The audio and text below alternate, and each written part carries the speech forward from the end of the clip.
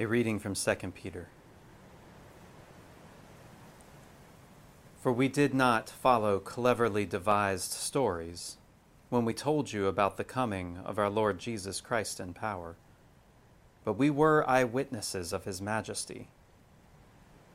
He received honor and glory from God the Father when the voice came to him from the majestic glory, saying, "This is my Son whom I love. With him I am well pleased." We ourselves heard this voice that came from heaven when we were with him on the sacred mountain. We also have the prophetic message as something completely reliable, and you will do well to pay attention to it as to a light shining in a dark place until the day dawns and the morning star rises in your hearts. Above all, you must understand that no prophecy of Scripture came about by the prophet's own interpretation of things. For prophecy never had its origin in the human will, but prophets, though human, spoke from God as they were carried along by the Holy Spirit. But there were also false prophets among the people, just as there will be false teachers among you. They will secretly introduce destructive heresies, even denying the sovereign Lord who bought them, bringing swift destruction on themselves. Many will follow their depraved conduct and will bring the way of truth into disrepute. In their greed, these teachers will exploit you with fabricated stories. Their condemnation has long been hanging over them, and their destruction has not been sleeping. The word of the Lord. Thanks be to God.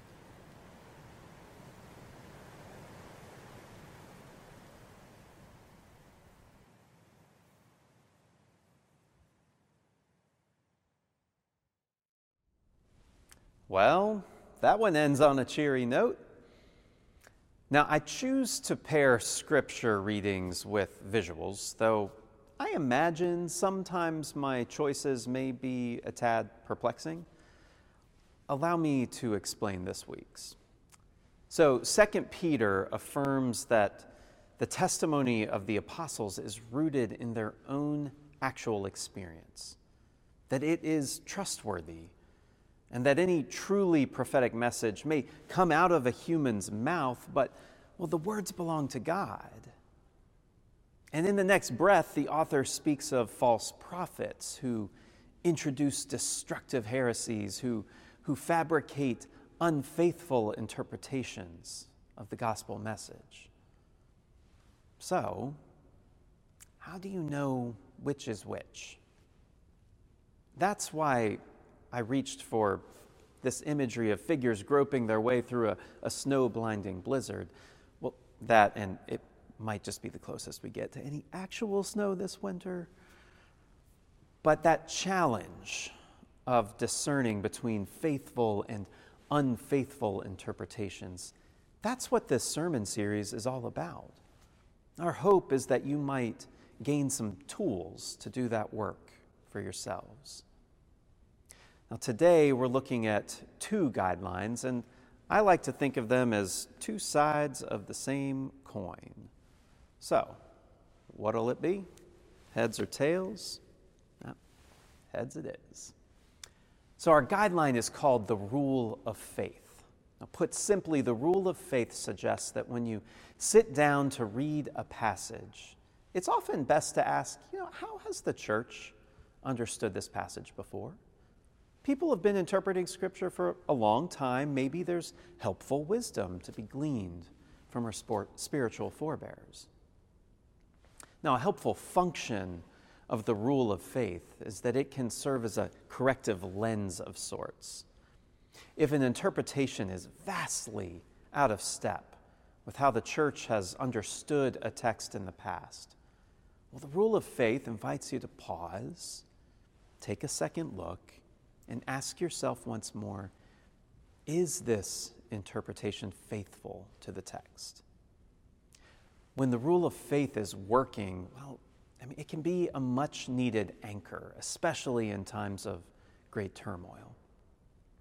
In our own book of Confessions, the rule of faith may best be embodied in the theological declaration of Barmen. Germany, 1932. A faction emerged in the Federation of German Evangelical Churches that espoused a very pro-Nazi version of the faith.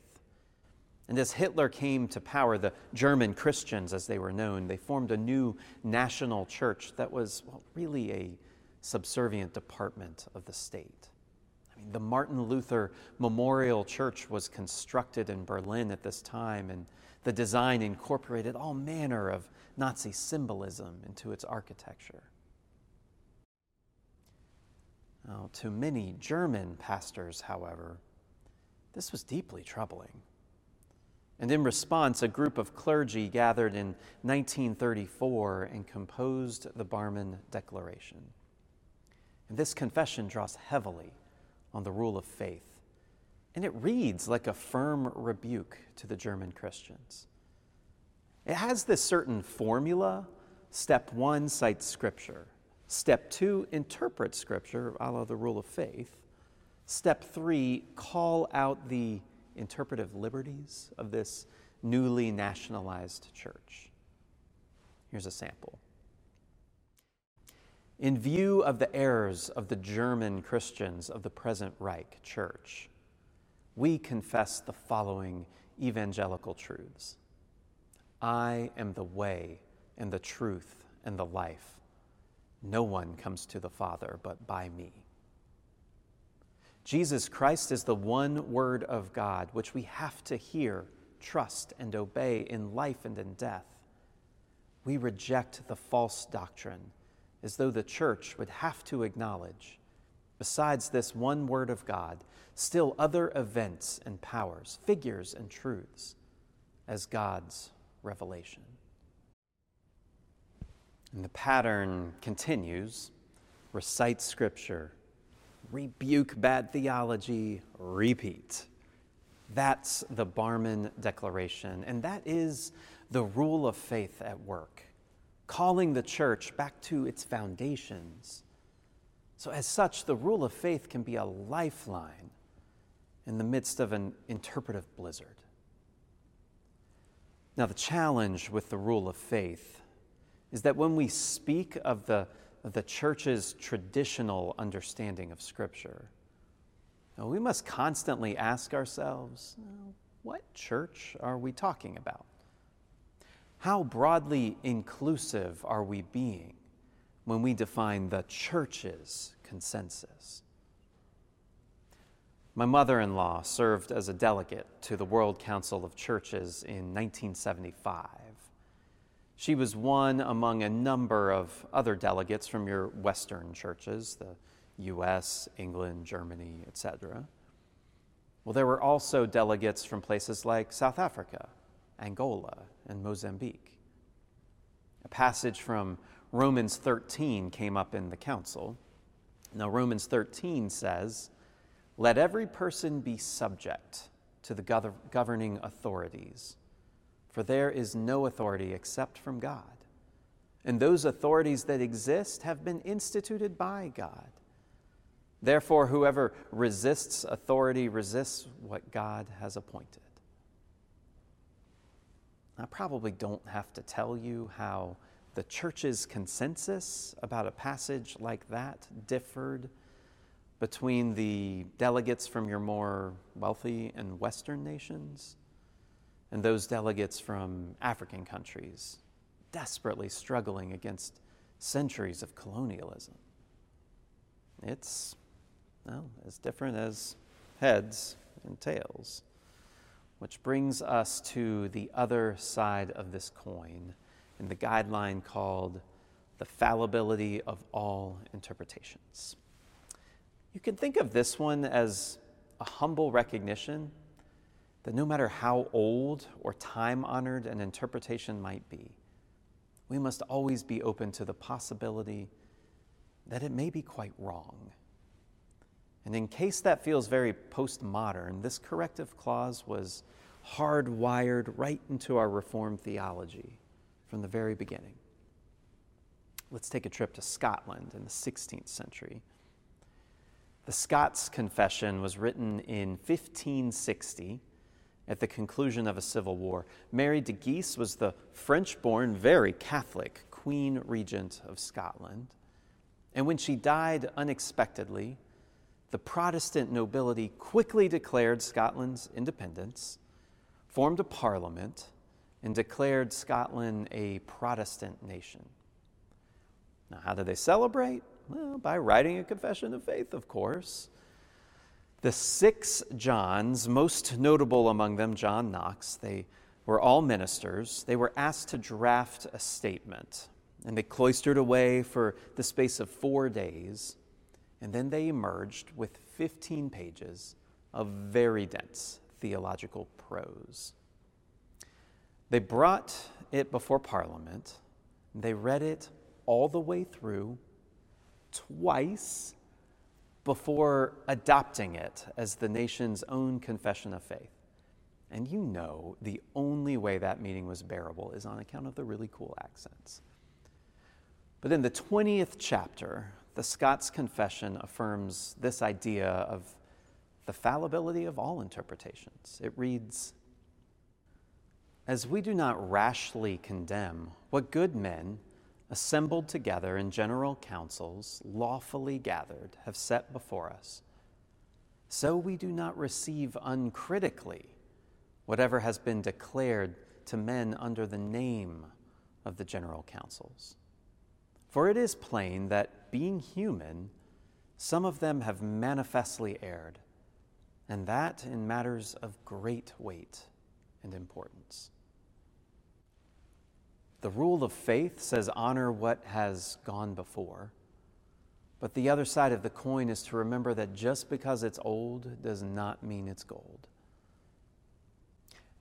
By now, you might be wondering, preacher, isn't this all a bit much? We're talking about Bible study here. How crucial can any of this be? It's just Scripture. I'd like to share a scene from a film with you. The film is called 12 Years a Slave, and though it's based on the memoir of Solomon Northup, I make no claims that this sermon you're about to hear actually took place. But I do not doubt that sermons much like this were preached all across these United States. So much so that these interpretations of the Bible became rather routine, a rule of faith, you might even say. Let's see what you think of this understanding and use of Holy Scripture. "And that servant which knew his Lord's will,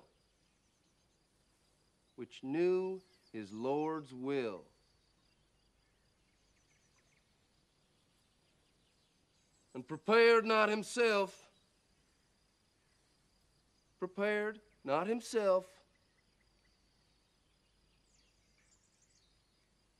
neither did according to his will, shall be beaten with many stripes." Did you hear that? Stripes. Now, many signifies a great many. 40, 100, 150 lashes.